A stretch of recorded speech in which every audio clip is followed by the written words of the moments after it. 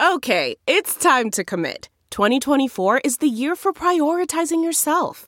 Begin your new smile journey with Byte, and you could start seeing results in just 2 to 3 weeks.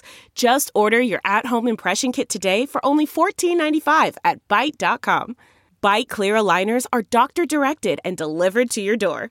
Treatment costs thousands less than braces. Plus, they offer financing options, accept eligible insurance, and you can pay with your HSA, FSA.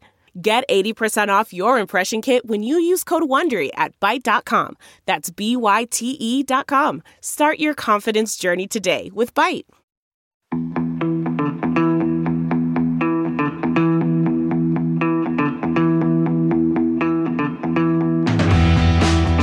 Hello again, welcome to another edition of Spin the Rally Pod. I'm Lisa O'Sullivan, your host and rally fan, here to keep former motorsport team boss George Donaldson, Dirtfish's voice of rally Colin Clark, and our esteemed wordsmith, Dirtfish senior staff writer David Evans, in order.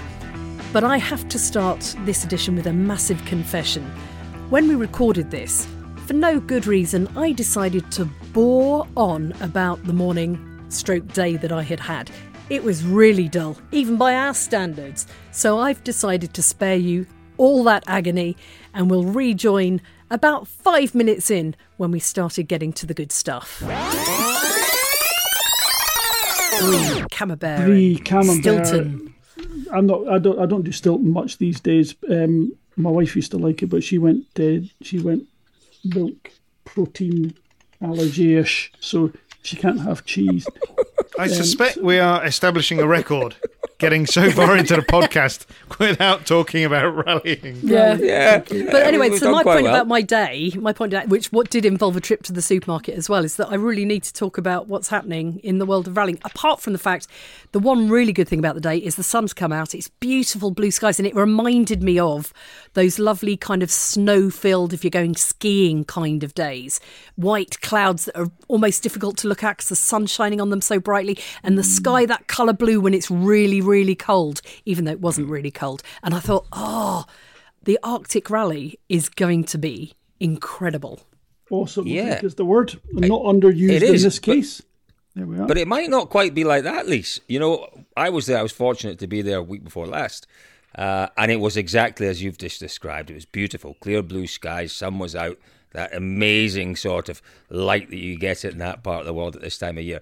Do you know, they're forecasting some more snow, though, for next week, so we could see a little bit of cloud during the course of the rally. That could be really quite interesting. Not for Sebastian Ogier, it couldn't. It's a disaster for him. It's a total disaster if it comes down. Because are we interested in the forecast for Rovaniemi for the next? Come on, George. Come on. 10 days. Take me back to the past. Give me your George Donaldson weather update. Snowing today, not very much. Partially sunshine. Same tomorrow. It's minus 23, minus 15 today, minus 16, minus 12 tomorrow. Saturday, minus 20, minus 14. Again, a little bit more snow on Saturday, but only 1.1. Is this Celsius? Celsius. Yeah. It's Finland. Sunday, minus 18, minus 16. Tiny little bit of snow. A little bit more snow on Monday, minus 20, minus 16. Tuesday, much the same temperature again. A little bit of snow. A little bit more snow on Wednesday. We're looking at probably 1.8 millimetre of rainfall. That equates to about 25 to 30 millimetres of snow, depending on what type of snow it is. Friday, Saturday and Sunday week are looking gorgeous. Minus 8, minus 4, minus 10, minus 5. That's and mild. Sunday, minus 3, minus 9. It's not mild to the point of melting, but at least you won't actually die of cold, Colin. This is important to all our listeners. It is important. It's really important, particularly for me. But it's a little bit frustrating for me, Cole, just to jump in there, because you told me I had to buy some new boots, and I've just bought some new boots. Did you buy them? Yes, and it cost a fortune, and it's clearly not going to be cold. David, have you tried them on, David? Not yet. Try them on, because they need a little bit of wearing in, because they're very tight across the toes to start off with. Well, I'm not going to wear them around the house, am I? Advice for you. David, the point is that the ground you're standing on is not the air temperature, so the ground will be point, George. the lower Chilly. end of that. It'll be down about minus 20. The ground you're standing on. That's a very good point. It was good advice then, George, for David to buy new boots. It was great advice, Colin. And I hope so. he bought them from somewhere suitably cheap and horrible, because your advice in terms of snow boots has got to be like $8.99 from a 24-hour shop. George, you'd be proud of me. You'd be proud of me. I actually went and spent some money. I went and spent some money on a proper pair of snow boots that were £100. I mean, that's probably actually quite cheap by snow boot standards, but for me, it was a wrench. I have to say, I thought long and hard about it. Yeah. Did you buy them in Finland, or did you buy them in... No, I bought them before I went last time. And I have to say, Heikki, our cameraman, and myself, we stood out stage side for 5 days in, never mind minus 20, it was minus 28 for the last 2 mornings that we were out there. That is starting to get deadly, isn't it? It is starting to get deadly, and I did dig a snow hole a couple of times just to keep the wind off me. But the one thing that really never bothered me was my feet. My feet were absolutely toasty the whole time I was out there. So, David, don't worry about it. Your feet will be good. That's the first thing that I was taught in journalism, was to make sure that you've got a decent pair of comfortable, warm shoes and something to keep your head warm, because you're going to be standing outside waiting a lot. And it is the one thing that I never skimp on, is a decent pair of warm Gore-Tex lined, hopefully, soles, preferably, should I say, soles, because cold feet... And you're rotten. You're a misery to be around. Cole, do you have cold feet quite a lot, Cole? All the time, David. That's because you're always wearing sandals, aren't you? These Gore-Tex linings, I've never had anything Gore-Tex lined that didn't leak like a sieve, including boots. I just stay away from anything. It says Gore-Tex on it, walk away. They're too hot and they leak. Rubbish. Well, I've never had a problem with mine. In my experience, I mean, maybe I've not bought the most expensive one. So I buy Timberland, it's a nice Timberland, love it. So we've now insulted America and Gore-Tex. We're doing quite well.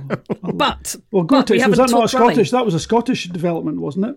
So we've only insulted Scotland. Yeah. Glasgow Company, Yeah, there Glasgow you go. Company. I thought it was Livingston. Really? There you go. Yeah. Livingston, You're gonna have to move I again. think. Right, back. Shall we move on? So not good for Sébastien Ogier if it snows. No, but I think it's looking okay. Crucially, George, the point is there, isn't it? If they recce Wednesday, Thursday, they really kind of need no snow at all from the time that they recce that long first stage to the time they start it, because if they get a lot of snow after they've recce'd it, then they have to plough it. It can make a small change to the notes, can it? It can. If it's, to be honest, if it's a small, I mean, it is a 7-day forecast. I mean, its accuracy is pretty ballpark, shall we say? But let's just say that we're going to get 30 or 40 millimeters of snow, and it's 7 knot breeze. So there's going to be drifts. It'll drift up to a foot deep here and there. So a foot, 300, 400 mil here and there. It can do across corners and things, and across the ruts that the cars have made from the recce. So I'm thinking, okay, the organiser sends the plough through. Everybody gets informed, but we're not talking major changes in the road. That level of snow, the plough's going to go through and very accurately do his damnedest to stay on the route. He'll just be ploughing the route. So I don't think I am hopeful and I'm determined that the first car on the road, Sébastien Ogier, my absolute hero, will not be, and I really hope this is the case, will not be handicapped by being first on the road. Although ultimately, there's always a little I'm bit. telling you, he's stuffed. Tell us about that first stage then. It's a long first stage. It is a long. But it's only going to do it once, Cole. At the end of the day, he does it once, and then the whole field's been through, and then he's into it a second time, which it can be worse. There's a couple of things there that are worth picking up on. George mentions the snowplow and the snowplow trying to keep to the contours of the road. That will happen because we've got really, really good snowbanks on most of the stages. So the snowplow won't have much of a choice other than to stick between the lines. So that's not so much going to be an issue. But the big issue is the type of surface we've got here. It is not thick ice. What happens in Sweden is you get early winter time, you get the snow. The ice is nicer to drive on than the snow. Yeah. Well, the ice is better to drive on, but we don't have that. We've got, really... it's compacted, but it's relatively loose snow because these roads are not massively used. Some of them are. The ones in the military area might be a little bit more compacted. So that might help Ogier. But I genuinely think that, whether it snows or not, Ogier has got one heck of a challenge on his hands. What might save him? Here's a question. David, what might save him? Very quickly, I'm going to tell you, but you give me your guess. What might save Ogier on the first day, stroke night? The first stage, I can tell you, Cole, from talking to Kai Tarkiainen, is that the first stage is a very fast one. It's the stage which is most similar to Evascula. So that's not going to save him. But it can, of course it can, because if you've got less junctions, you've got less limited areas of braking and acceleration. So you're going to lose something bigger. There's something bigger that we have to consider. George, you're a man who's been to the Arctic to rally. What might save him? The snow dust. Correct. Yeah. Correct. The snow dust in the past has been a massive issue.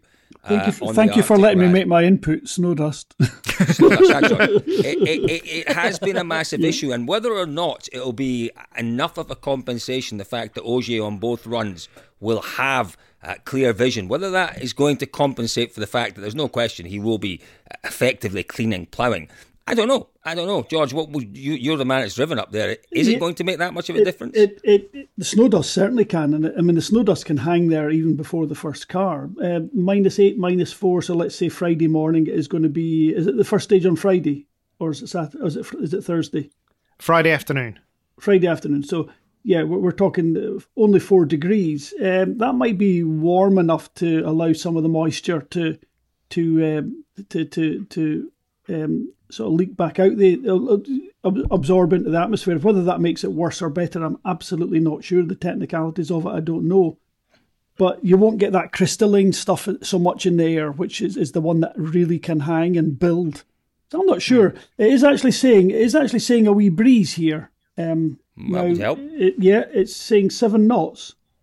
So that's a light breeze. So, but maybe. Just to go back to the grip aspect of what we were talking about there, the fact that we don't have that solid ice base, and that's simply because there isn't the rising and falling going above and below the point of freezing, is there? So you need to go to sort of 2 or 3 degrees above, then you get that the thaw, and then that refreezes and packs hard into ice. We don't have that, so the big question was, would they ice the roads? Because from what you saw, Cole, and what I've spoken to all of the drivers, they all came away from their test with differing opinions, because some of the drivers tested on iced roads that have been watered with the big water bowser, which provide a fantastic base. So I asked Kai, again, clerk of the course, would they ice these roads? And he said, no, we won't, because the teams don't want the road icing. It provides a very different kind of grip, apparently. And he said massive difference. They're very confident that, because my concern was that they could damage the roads. And Kai said, no, it is sufficiently cold that around the gravel of the road there is an awful lot of moisture. And he said, while we might pull out some bits of gravel, we won't get down to start damaging the roads, the sort of foundation of the road, if you like. So it is interesting that it will look, sorry to bang on a bit here, but it will look quite bad, because once the full field have gone through, you will get these tram lines of gravel coming through, but there will still David, be it won't even be the full field, David. Certainly on Ogier's test, I assumed, because we got there about 9:30 in the morning, and when I eventually got the chance to have a very quick word with him, I said, have you guys been here since 8 o'clock? It looks like you've done 7 or 8 runs from the state of the road and, as you say, the gravel that was appearing. And he said, no, we've only been up twice. Yeah. So it really did come through with with the World Rally Cars. It came through very, very quickly. But it won't be a problem. They will. No. And for sure, the one thing that the Pirelli tyre does incredibly well is it'll retain its studs. This vulcanization process that they've got of bonding the stud into the tyre. It is incredible. And, they've got a 7mm protrusion, which will give them a absolute stack load of grip. I mean, George, you can tell us, what is it like to drive on those tyres? Just unbelievable. Absolutely. It's like in a 2-wheel drive, it's like having 4-wheel drive. The traction is so phenomenal. And you had the really narrow ones, George, as well. The 145s. We had the narrows. Literally about 60-65 millimeters across the tread. and Which is there would be a row of 4 or 5 spikes in that little area. They were just amazing. But that's all he So needed, much though, fun wasn't about it? it. Because that it concentrates so much of the weight into those studs, doesn't it? That it just, the grip is quite phenomenal. It is, and the way the car moves on that tyre allows a lot of movement. So what it does is it promotes the grip. So when the car gets a little bump or you make another input, whilst the car will appear to go very sideways, the car will go sideways on the tyre, but the tyre's quite soft. And it doesn't occasion a quick breakaway. So the stud's left in the road, it doesn't get dragged across. The tyre will flex. So the car will move above the tyre and letting the tyre grip and not break away. Whereas the stiffer tyre, when you get that big input, it jerks the tyre, it breaks the traction, if you like. There's an element of that. I might be overplaying it a little bit, but it's kind of how it was described to me by tyre people many years ago. And it's also an issue. That's what it feels like. It's also an issue, though, isn't it? That if there is quite a lot of fresh snow on the surface, then the tyre, the stud, isn't going to bite down into anything really. Ogier would just sit on. You're better off with gravel. I mean, if gravel will give you grip, but it's very very hard on the studs. But as we know, that the Pirelli won't lose its studs, but they get banged about and broken and they start to flex within the tyre, but they'll stay in it. So you'll always get traction, it just won't be premium. Do you get any? Is there any kind of compound grip in the tyre, George, or not at all? Yeah, the tyre's primarily designed, in the past at least, to hold the stud and to keep the stud rigid in the tyre. So it's quite a hard compound. You're not looking for anything more than that. The stud must be, I would have guessed 95% of the grip. Yeah. Wow. Literally, because the rubber's never on the road. If it's ice, the rubber's never on the road. Yeah. Obviously the tread's very open, and it basically is just square knobbles on the tyre, like a trials bike tyre, almost a little bit more open than that.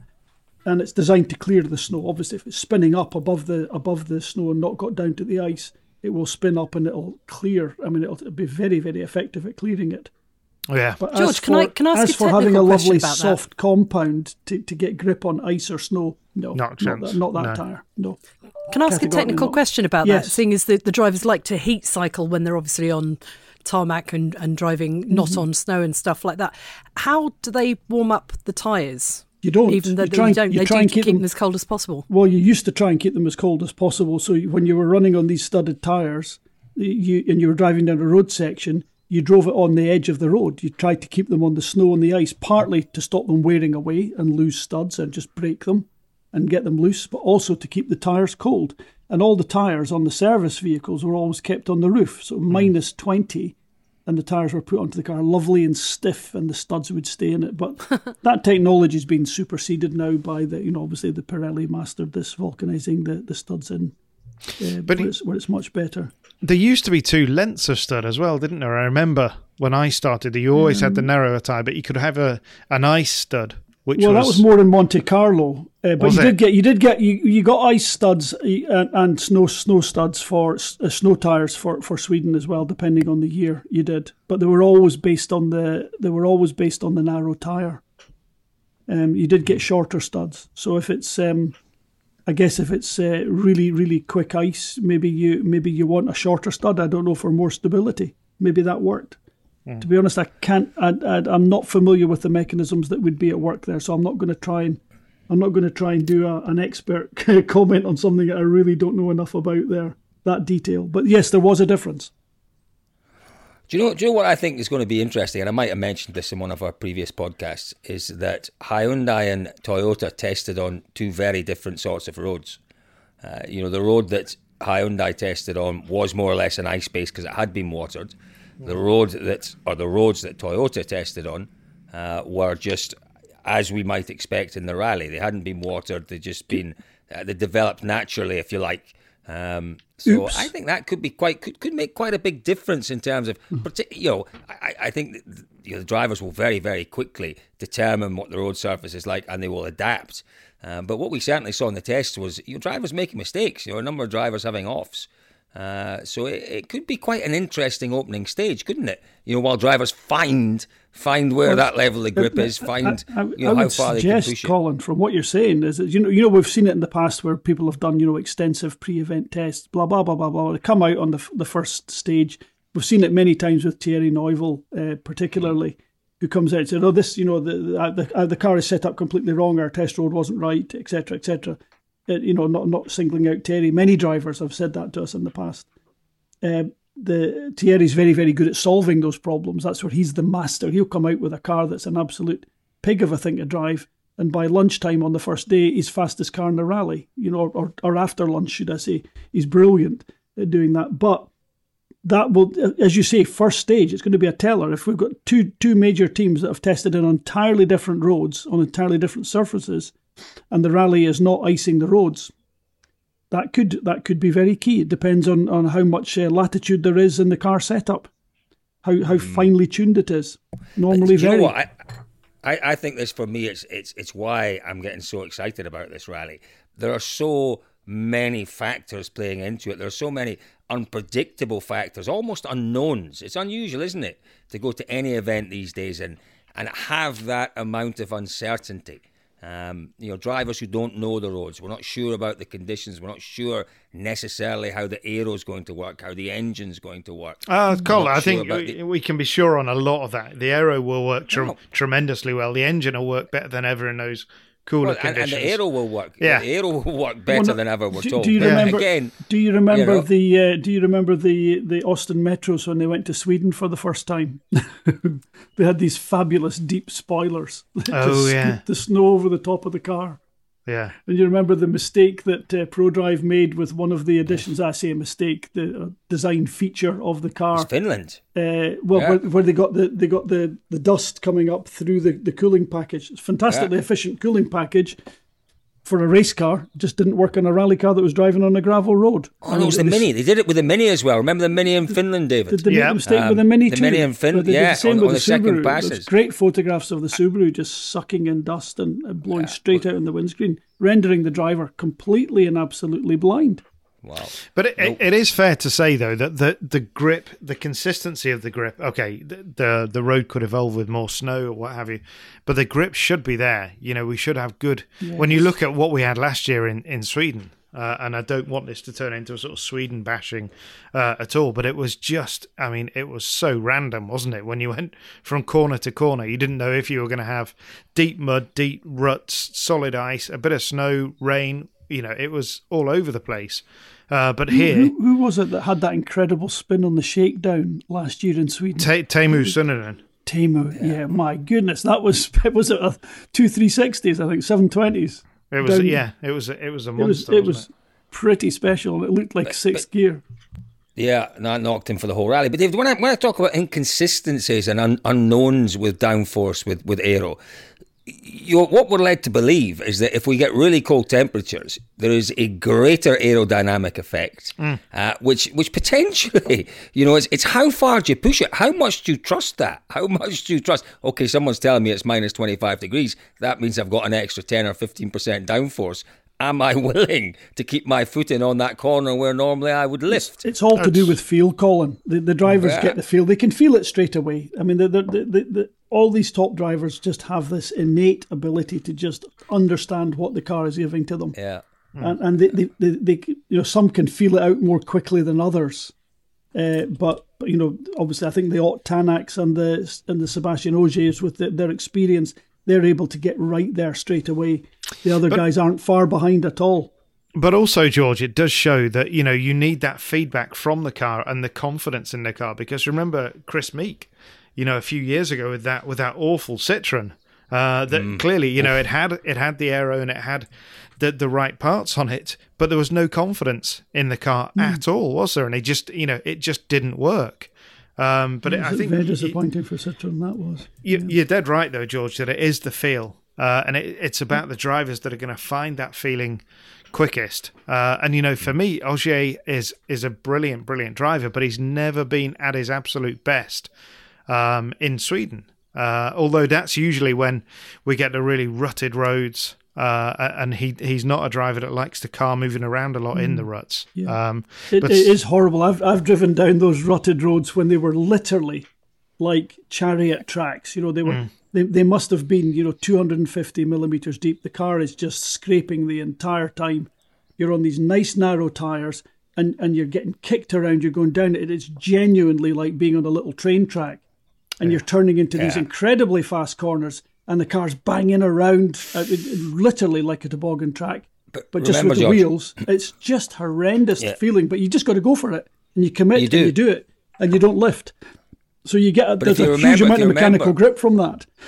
Ogier's problem in Sweden for many years was, he tended to be opening the road on the opening day. Yes, it's probably and at lunchtime. Brilliant. So that was an issue. That was an issue. But then the bigger issue was the second pass, because between the first and second passes, they had the classic rally. The classics were all running on those narrow tyres that you keep talking about and reminding us of, George. Destroying the road. And they created completely different lines with different ruts, with deep ruts, that Ogier then, first on the road on the second pass, had to deal with again. And David, you're so right. He never seemed happy in Sweden. He never seemed happy. And, you look back and you think he was justifiably not happy with some of it. But also he's a different man. He is a different man. And he's at a different stage in his career. You look at, for me, the guy who we have to almost make favourite for this event, which is it's quite a remarkable thing to say, is Kalle Rovanperä, because he has great experience of driving that car in the snow. He's done a lot of testing. He has an innate understanding of driving in the snow and understanding how the snow can give you different grip and different conditions and blah, blah, blah. But beyond all of that, he's a 20-year-old that will just fire the thing down the road, without too much concern. Whereas, Ogier is at the tail end of his career. And by, we see this quite regularly in Finland, by a driver's own admission, they're not quite so willing to take the big risks as they were right at the top of their time. And for me, that's another reason why we've got to look to Kalle as one of the absolute favourites. Won the Rally Lapland last year, of course, in January, wasn't it? He did. And he did. And this is the other thing as well, that he won that rally with some stage times, average speeds that were up in 140 kilometres an hour. So 141 kilometres an hour, one of his average speeds. Yeah, so we could have the youngest ever winner of a WRC round by 2.5 years from Jari-Matti Latvala, but also we could have potentially the fastest ever round of a WRC to beat Meek in 16 in Finland when he averaged 126. Yeah, I think that's very possible, and I think you're absolutely bang on to highlight Rovanperä's chances, David, because clearly totally agree with everything you say, but he's also got potentially a really, really good starting position. Yeah. I talked to Christian Solberg, and you can hear that podcast, I'm sure you may have already heard it, and we talked. Christian Solberg's done that rally 8 times, he's won it in the past as well, and I asked him, if you could choose, where would you start? He said 4th on the road, 4th or 5th on the road. So, it's difficult. It's difficult to tell because there are these factors with the dust and all the rest. But he reckons 4th or 5th on the road. Where is Rovanperä?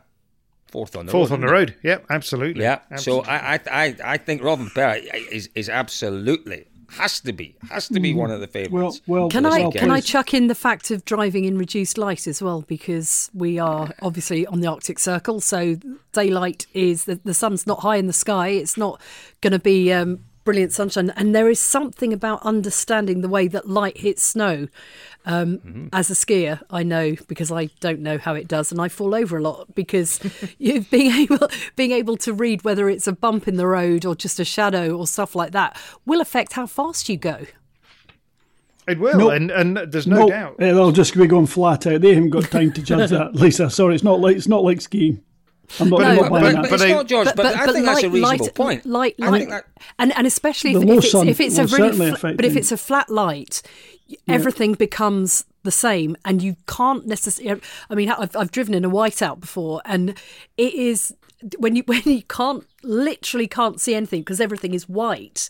You really have to. I mean, he'll be trusting his co-driver's notes anyway, but the low level of light could create I mean, the moon's going to be up. I was just having a little look on the website. The moon's going to be up all day during the rally, and it's going to be one of those that's going to have unexpected elements chucked into it, and the light element. Do you remember when Thierry Neuville went through a phase of wearing different coloured glasses for different? Oh no, it was Jari Massey, wasn't it? Yeah, and they'll all have them. Glasses for different. Yeah.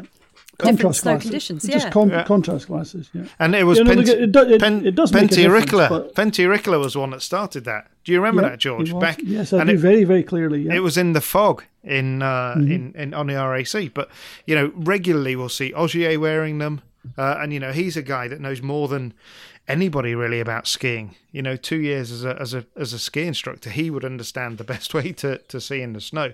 I think glasses definitely make a difference, and it will ultimately help. But it's not like skiing, because 90% of the commitment coming into the corners is on the nose. Obviously, it's not like skiing. But what I mean is that the actual not snow blindness, but being able to understand what you're actually seeing ahead of you is very different in those kind of light conditions. Yeah. I mean, as you alluded to the whiteout, that brings us back to the first point, the point that Colin made about, what will Ogier's saving grace be?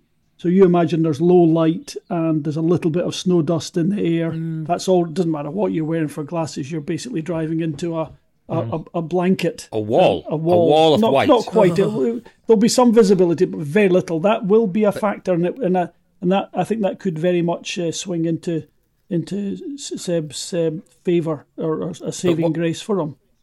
George, what Christian said.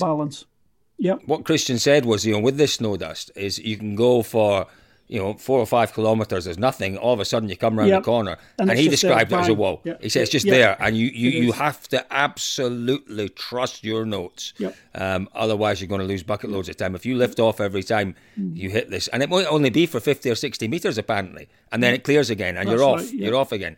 So. Do they get the same cold fear that all of the rest of us get when you go into driving conditions like that? That whole moment of, do I brake? Do I keep going? I mean, the normal people, we have that cold fear, and your palms go hot and cold at the same time. And the likes of Ogier and Tanak, and any driver that's got that have their moxie about them, just see opportunity. This is going to screw everyone else up. Look at Richard Burns in the fog. He just saw fog. Him and Robert Reid just saw opportunity. Thank you very much. Let's pass a few of our WRC rivals in the stage, catching 1 and 2 minutes on a driver in the stage, and then they can't even follow your tail lights. How cool is that? I asked a little bit about this before Monty, Lise, about that feeling of when we're driving down a road and you touch some black ice and you feel the car go from under you, and I said to that it makes our tummies turn when that sort of thing happens. It is genuinely terrifying. And I said to some of the drivers, do you get that feeling when you're on the wrong tyre and you go into that first corner? And they said no. We're too busy trying to sort it out. You don't have time to think about it. But just to come back to the light issue, the second run of that 31k stage, which is 18 miles, it's 18:38, and sunset is 17:15. So that will be full dark. No.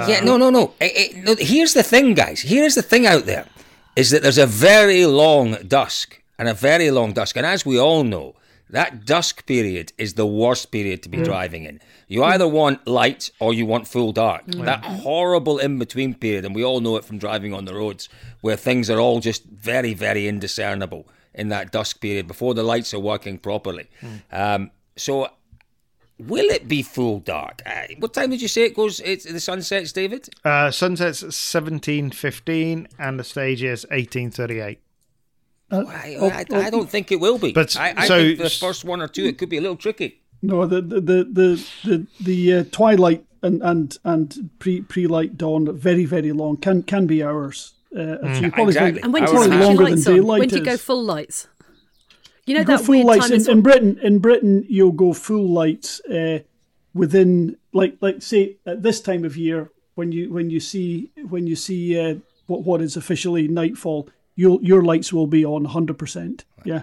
Yeah, no one will go to that stage without lights full on. But what I mean is, it's that moment where that time where you change and you think, well, actually, I can see better without them at the minute, and then you have to kind of adjust, don't you, to switch them on, and you're seeing the wrong things for a while until you. Yeah. But I noticed that the organisers have set the final stage of Friday and Saturday as both stages start at 18:38. So I do think they probably know it's going to be dark. Properly dark. Same for everybody. No advantage. That would make sense. I think that's the key. Anyway, all the drivers can employ. They can all employ their tentacles of perception. Exactly. Exactly. Well, I was just wondering, when you were talking about the tyre studs and describing how the tyres moved, I was thinking they're acting like suckers on your tentacles of perception. Yeah. They're like little suckers holding you, but not falling off. Suckers. Like little suckers. It was suckers that you said, Lisa. Suckers. Do you want to hear an interesting fact about the first stage on Saturday? Mustalampi. It goes across a swamp, and there isn't a road across the swamp. It is just a frozen swamp. It's an ice road. Yes, I saw that. So that will be icy, but then it depends on how much snow. If there's been meters of snow, that just compacts down a little bit, but it stays relatively soft because, as you've all pointed out, it never gets above freezing once it starts. So it's interesting.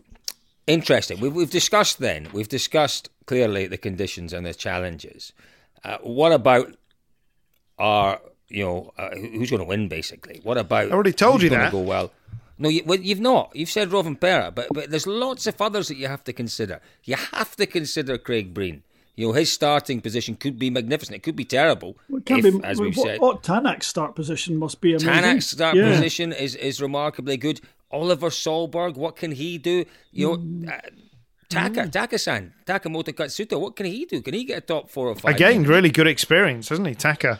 Great experience. And I tell you what, you all have to do if you haven't seen it already. Watch the onboard that he's posted today from one of his tests. It is just quite stunning, quite violent. And when you watch these cars on a winter rally, so be it Rally Sweden or the Arctic Rally, you watch from the side of the road or you watch the TV coverage, and it almost looks balletic at times, doesn't it? Yes, the kind of the control. And you watch the onboard and you see how violent it is. And it looks the whole time as if he is absolutely on the edge. And big jumps, big bumps, big hits, all sorts going on in that car. And I'm thinking, how would you kind of compute that with what you see at the side of the road, which looks beautifully smooth and balletic?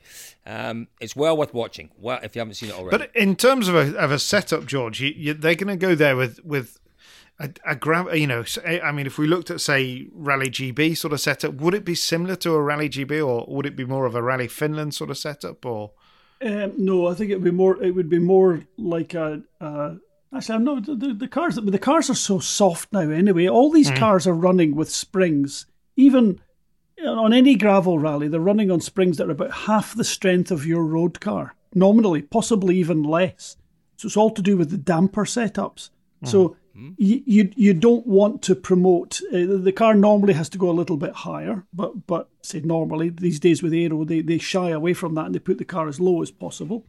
So I'm not quite sure how that particular feature will work with the snow.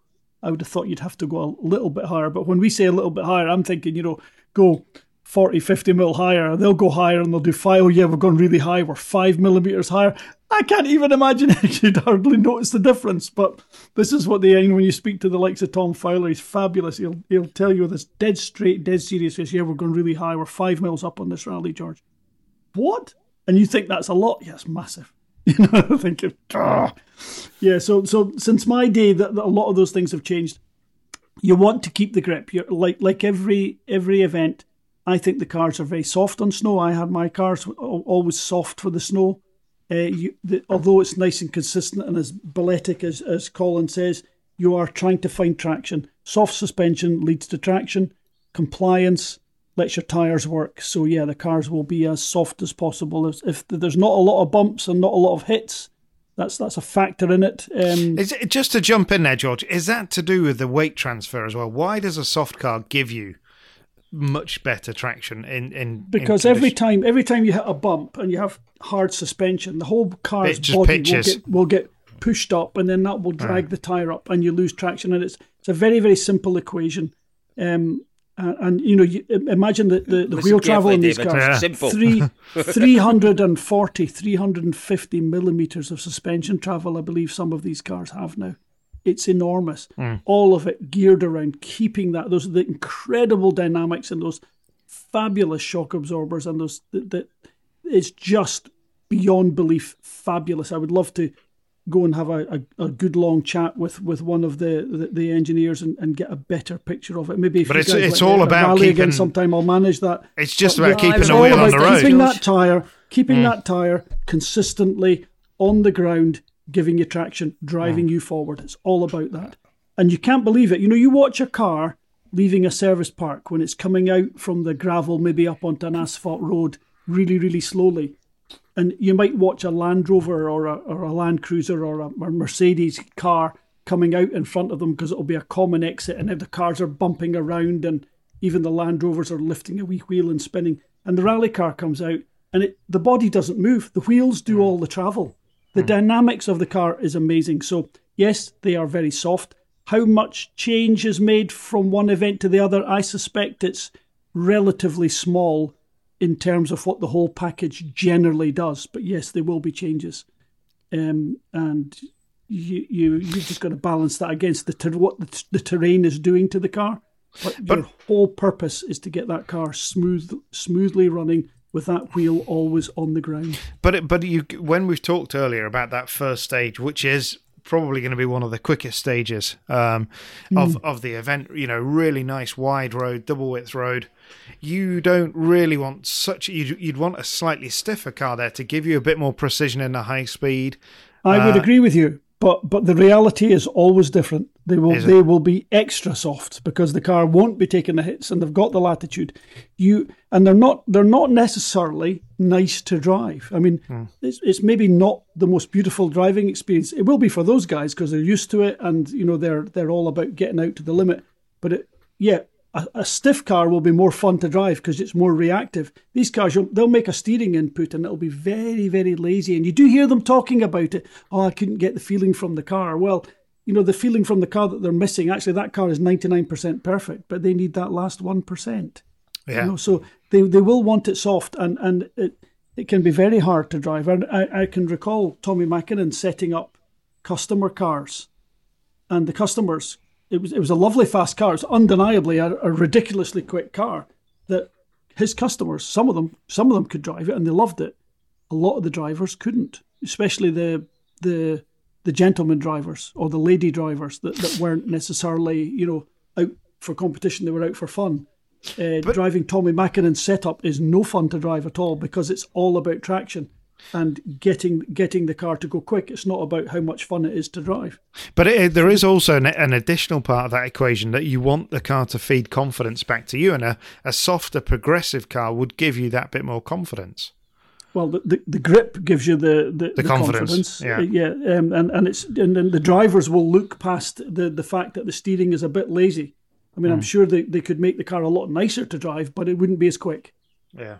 So that they know that the car will grip. So it's a psychological thing. Yep, this car is set up; it will grip. They're turning into every corner on cognizance and the fact that the car is giving them the grip. So ultimately, a whole car package, all the speed, all the power, all that fabulous suspension, comes down to how well that tyre is gripping on the ground and actually turning the car in physically. If they feel the car starting to push out, that confidence can go and it can be very hard to bring it back because there's not much feeling there. It's all to do with trust. So that's why they go away at lunchtime, make a whole load of tiny wee changes to the car, which it turns the whole thing around. The driver comes back out knowing that the engineers have made a difference, turns into the first few corners, this is right now. And away they go. They lean back in on their knowledge, their ability to say this car is going to turn. Whilst the feeling of it is, of course, is important, but also they're trusting massively on their innate knowledge that the car has been designed and given to them by the engineers. It will do this. We've been to the tests. We know it will work. Yeah. Compliance is everything. So soft. These cars are as soft can be. we are kind of heading towards the end of the time that we allocated for this, but I do have one more thing that I wanted to ask.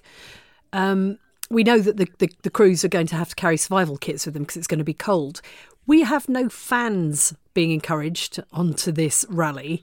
There's going to be some really lonely parts of this event to get your car broken and be waiting for someone to pick you up.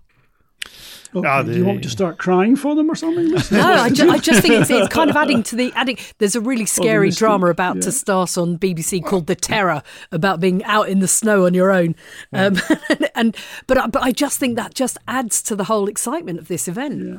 I think it does. I think on a practical basis, at least, what it does mean with having no fans is, if you plough into a snowbank, there's no one to help you. You'll be digging it out yourself, and if you're lucky, you will be. I think you'll be finished at that, Colin. Correct. Right. That's what I was going to say, George. Yeah. If you're lucky, you'll dig it out. The chances are that you won't dig it out. So, in the past, we've seen that, okay, drivers losing a minute and a half, 2 minutes, the fans descend on the car and they push it out, they lift it out quite often.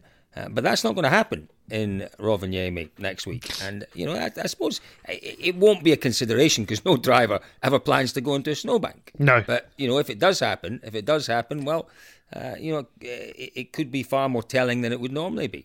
I do remember sneaky snowbanks that gives way underneath instead of. No, these are going to be solid ones, I think. These. They're proper ones. Yeah, but I do remember that. But you hit a snowbank. You hit a snowbank at any speed, and you plough the front end into it. Okay, if you're going around the corner, it may ping off. But there were a couple of incidences when we were on the tests where you went well in. You were the front of the car, the front axle was deep in snow, and the car had to be pulled out. So even although they're solid, you hit it the wrong way. You come into a corner too fast, and you have to go straight on. You're in trouble. You're in big trouble. I remember Thomas Rodstrom. I think he maybe had Denny Giraudais in the car with him at that point. On a rally, it was a Toyota. I think it was Denny and Thomas.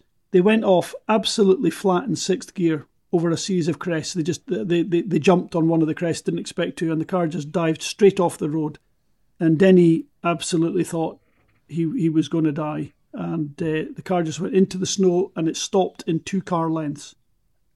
They got dug out. I don't think they got dug out straight away. The car was fairly deep in. There wasn't any damage on the car. There wasn't even a broken grille. The spoiler on the front wasn't even broken. So 100 and maybe 180, 190, maybe 200 kph to 0 in 2 car lengths. Oh dear. Yeah, we're talking and 10, no damage. 10, 12 metres. Wow. Then he said it was incredible. He said it was a total non-event. Driving into an airbag, aren't you?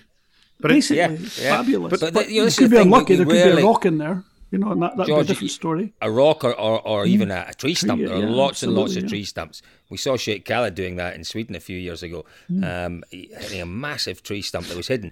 But I don't know if any of you saw the rally in Estonia at the weekend. Obviously, the 2 Hyundais were involved in. Did you see what Grierson did to his car? George, you know what it's like at stage ends on Rally Sweden? You rarely see big damage, rarely, because of what we've just talked about. Yes. The snow acts as an airbag and you don't get too much damage. Grierson's car, Grierson's VW Polo was turned into a VW Up. He absolutely destroyed it. Did you see that? Backwards into something. Was he backwards in, was he? He was backwards, he was forwards, he was arse over tit, he was all, can I say that? Beep that maybe, Lise. He was end over end. He was end over Base end. over apex. I looked and went, how did you do that on a snow rally? And then I saw some very grainy footage of it, and it was a bit like the accident you've just described, George. But he went down the road. He went down the road rolling. What another issue as well that we haven't discussed, which is a real risk in when there's fresh snow falling and settling on the road. Do you remember when Gwyndaf did Sweden in the Q8 Sierra Cosworth and he rolled?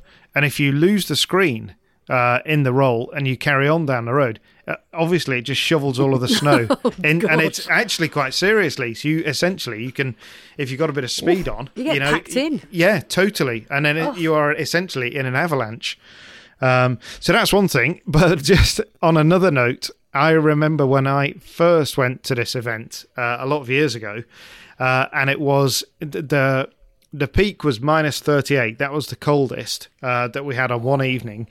And you were talking there about the survival kits, that they've got these survival suits and stuff like that, and shovels and what have you. We went to the driver's briefing for that event when it was so cold, and they were given a list of which parts of the car to burn first. Seriously, Cole. Seriously, they were told, and the seats. The seats wouldn't have been. They're not great seats if they're flammable. But yeah, there were whichever bits you could take off the car to burn, and what to burn in those circumstances. It is, it's an extreme event, and that's why we've got to be so glad that we're going there, because for years we've wanted this proper kind of winter rally, and we've got it. And hopefully, when we go back to Sweden next year, which we will, because Rally Sweden has a contract with WRC Promoter, we will not go back to Torsby. Yves Maton has been very clear. Jean Todt was very clear about that last year as well. We can't, and we won't. And if Torsby is what the Swedes offer next year, it won't happen. I don't think that's entirely correct. We could go to Torsby, but we will have longer road sections. Yeah, we won't have stages around. But I don't. Maton told me categorically, Colt, we will not be back to Torsby. We really. Yeah, absolutely. Wow. He said we won't. Wow. And I think that story should be up on the site now. Because is that not problematical for the rally, because their sponsor, their main sponsor is Värmland. Yeah, exactly. And the problem with going north, is that you move away from the population centres, and your ticket sales plummet. Yeah. So they have to find a way of including the Norway stages, because they're pretty profitable for them. But and pretty much snow, not guaranteed, but the snow on the Norway, on the border stages, has always higher. been decent. You're higher up, Colin. You have altitude. You're that much higher up, exactly. But also, if it's an organisation, you haven't found a way to include people in a COVID era, then you're doing something wrong. There needs to be a lot of movement forward on bringing people closer to the event when they can't get to the event. There does, Lise, but this, for Sweden, it's the perfect storm that if they have to go north, they look to somewhere like Åre or somewhere where we've all been testing up there. And simply, people don't want the rally because it's a ski area, and the accommodation's incredibly expensive, and it's also full in February. They don't need it. No. They don't need the rally, David. No. They don't need it, as you say, because people are heading up to that part of the world anyway. Yeah. For their winter holidays. Anyway, that's not the option. Can I make one last point? One last point about that is it's an absolute. For me, it's a big red flashing warning light for rallies like GB who have fallen off the calendar and who are going to try and get back on the calendar. It ain't going to be easy, because, the rallies that are coming in, as we saw last year with Monza, as we'll see this year with Ypres, as no doubt we will see with Rovaniemi, the rallies that are coming in are fantastic, quality, entertaining events. If you lose your spot on that WRC calendar, be prepared to fight bloody hard to get it back again. But in fairness to Sweden, they haven't lost their slot. They've been the first victims this year of coronavirus, haven't they? It was because of the rising numbers. But you're dead right, Cole. And this is why I feel a significant degree of sympathy for Glenn Olsen and his team this week, or next week, because they've run an event. Yes, it's been hit by the weather, but you go back to 18 and we had great snow and everybody forgot for another year that we have these difficult winters, but suddenly they're confronted by this great event in Finland, which it's going to tick every box that a WRC promoter and the FIA want, it is going to be incredibly hard for Glenn and the team to come back from this, but they've got another year to put a plan into place. To be honest, there is one slight minus. Now, all my Finnish friends might hate me for saying this, but this is not meant to say that the event is not fabulous, because I'd love to see 2 winter, maybe even 3 winter rallies in the calendar. The one thing that goes against this Finnish classic is it could actually be too cold. I mean, at what point is it too cold? Minus 35, minus 40 is the same as when you get to plus 40 in the opposite extreme. It's massively difficult to survive. Is that not the WRC's DNA, though, George? Is that I think it is. My feeling would be that, but I'm just wondering. I just wonder that actually we can manage. And for me, it would be brilliant. Then the teams that have got the good heated front windscreens, that have got their heating system sorted out, you'll be getting some cars that they get a hole in the floor from a stone or something stupid happens, and you get some snow in the car, you don't clean your boots off properly, the car will steam up inside. Yeah, you'll have a miserable stage. I think these are great tests, and it's all part of the DNA of rallying. George Donaldson, who's going to win? Me, if I was doing it, obviously, because I love snow so much. I think. Can I say 3 different drivers? No. I hate you all. I'm going to say. I'm going to put my money on a rank outsider here, and it's going to be young Mr. Evans. I think he's going to do magically. He did awful well last year, and I think we're going to see him do the marvelous again. David, I'd love that. I'm going to go with Oyk Tanak. I think a good place to start on the road, and. Yeah, he was quick in Sweden last year. You know, he finished second, I think. You know, and he would have struggled because, you know, he'd come off the back of that huge shunt in Monty.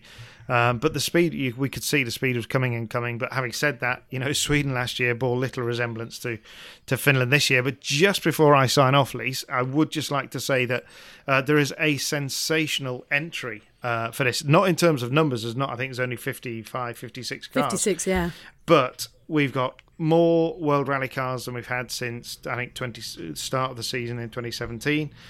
We have got 10 drivers fighting for WRC2, of course, with Andreas Mikkelsen and Esa-Pekka Lappi coming back.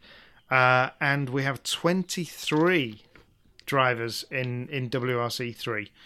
So it is, you know, it's fascinating all the way down the entry list. There's plenty. You know, there's Johan Kristoffersen and Matthias Ekström, World Rallycross and DTM drivers coming back. There's heaps of stuff to get excited about and watch. If Rally Radio had still been on, Colin would have been getting full value from his boots. It would have been. Listen, I'll tell you, who are you going to tip, Cole? Craig Breen for me, you know, did an unbelievable job in Estonia. Everyone said, you know, there's a lot of pressure on him. How can he get into the car on a fast rally, having been out of it for 6 months and perform? Well, he did. I think he'll do exactly Colin, how can he get into a car on a fast rally and perform after being out of the car for 6 months? Yeah, he can.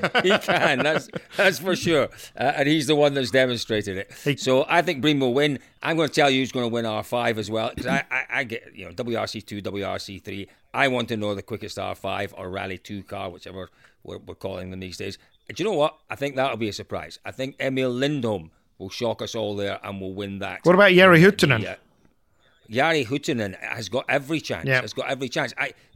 For me, that is the most open of the categories. WRC2, WRC3, fastest of the R5 cars. There are a dozen drivers, genuinely. More than that, there are maybe 14 or 15 drivers who could win that class. But I think Emil Lindholm is going to surprise a lot of us, and he will be the one to beat in that class. Well, I was persuaded into Kalle Rovanperä by you, David. Yep. So that's who I'm going for. We could keep going. But we are ticking out of time here as I keep kind of trying to remind you. So, it's going to be exciting. Subscribe now if you're not subscribing already to the podcast Spin the Rally Pod. Thank you, George Donaldson. Thank you, David Evans. Thank you, Colin Clark. If you do want to get in touch as well, best place, send us a tweet or hashtag us a tweet. Tweet us. Tweet? Is that what we do? We do that. Yeah. At Dirtfish Rally. Well done, Colin. Some tweet more than others, Leeds. They do. They very do. What are you trying to say, David Evans? What are you trying to say? That cap fits very well. It does. Lisa, thank you. Thank you. That's all lovely. Thank you, Lisa. Cheers, guys. Catch you later. Bye, guys. Bye.